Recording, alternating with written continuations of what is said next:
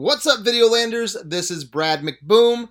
Thanks for tuning in for another AV Quickie. And if you like this Quickie, give it a thumbs up, subscribe to the channel, leave a comment, and show some love. Alright guys, I absolutely loved this week's episode of Ahsoka.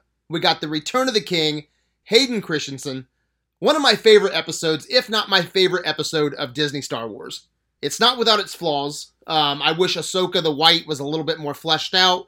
I wish her Force Enlightenment was a little bit more detailed. What she learned from this episode from Anakin was a little bit more detailed. I wish Anakin would have talked more about his transition from Anakin to Vader, being the chosen one. I think there's some missed opportunities there. I also thought it was weird that Hera could hear the lightsabers, since she's not Force sensitive. I hope they explain that in the future. So that was a little weird. But with all of my criticisms to the side, I thought this was a fantastic episode of Disney Star Wars. We have a long way to go before Star Wars is winning again, but episodes like this, this was fun. And one of the things I loved about this episode so much was the return of Hayden Christensen.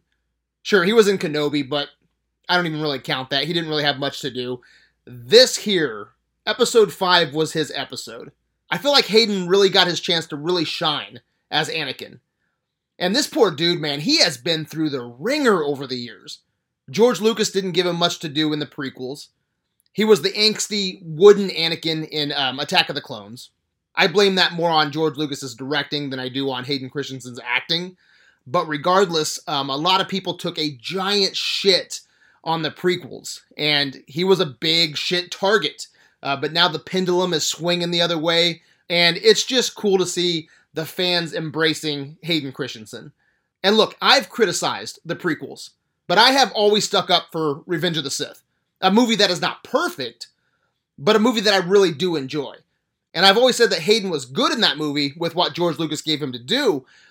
But guys, here, episode 5, he is no longer the wooden, angsty Anakin from Attack of the Clones. This was not one take with George Lucas and call it a day, okay? Hayden brought his Star Wars A-game. He perfectly transitions from dark side to light side. There's a wiser, older Anakin here. The way he pulled together the various stages of Anakin. There's just things that he's doing with his movement, facial tics, body language. His performance was phenomenal. He was so good. And I hope we get more of Hayden in the next 3 episodes.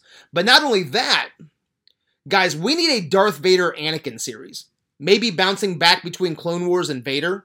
I know Clone Wars has been done to death, but I would watch a Clone Wars movie. Get the young girl that played Ahsoka back. There's so much potential here. Not only a Vader series or Clone Wars, but he could show up and talk to Luke. Honestly, he should have been a part of the sequel trilogy, talking to Luke and Kylo. But have him pop up and talk to Luke during the Mando timeline. And between animated series, comics, novels, there's so many stories to tell.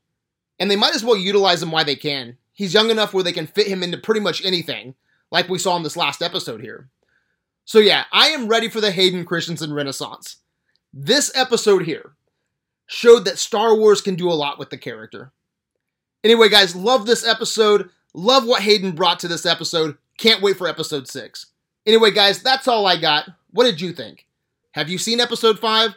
If so, did you like it? Are you ready for the Hayden Christensen Renaissance? Anyway, guys, let me know what you think in the comments on Facebook. Until next time, my good people, may the Force be with you.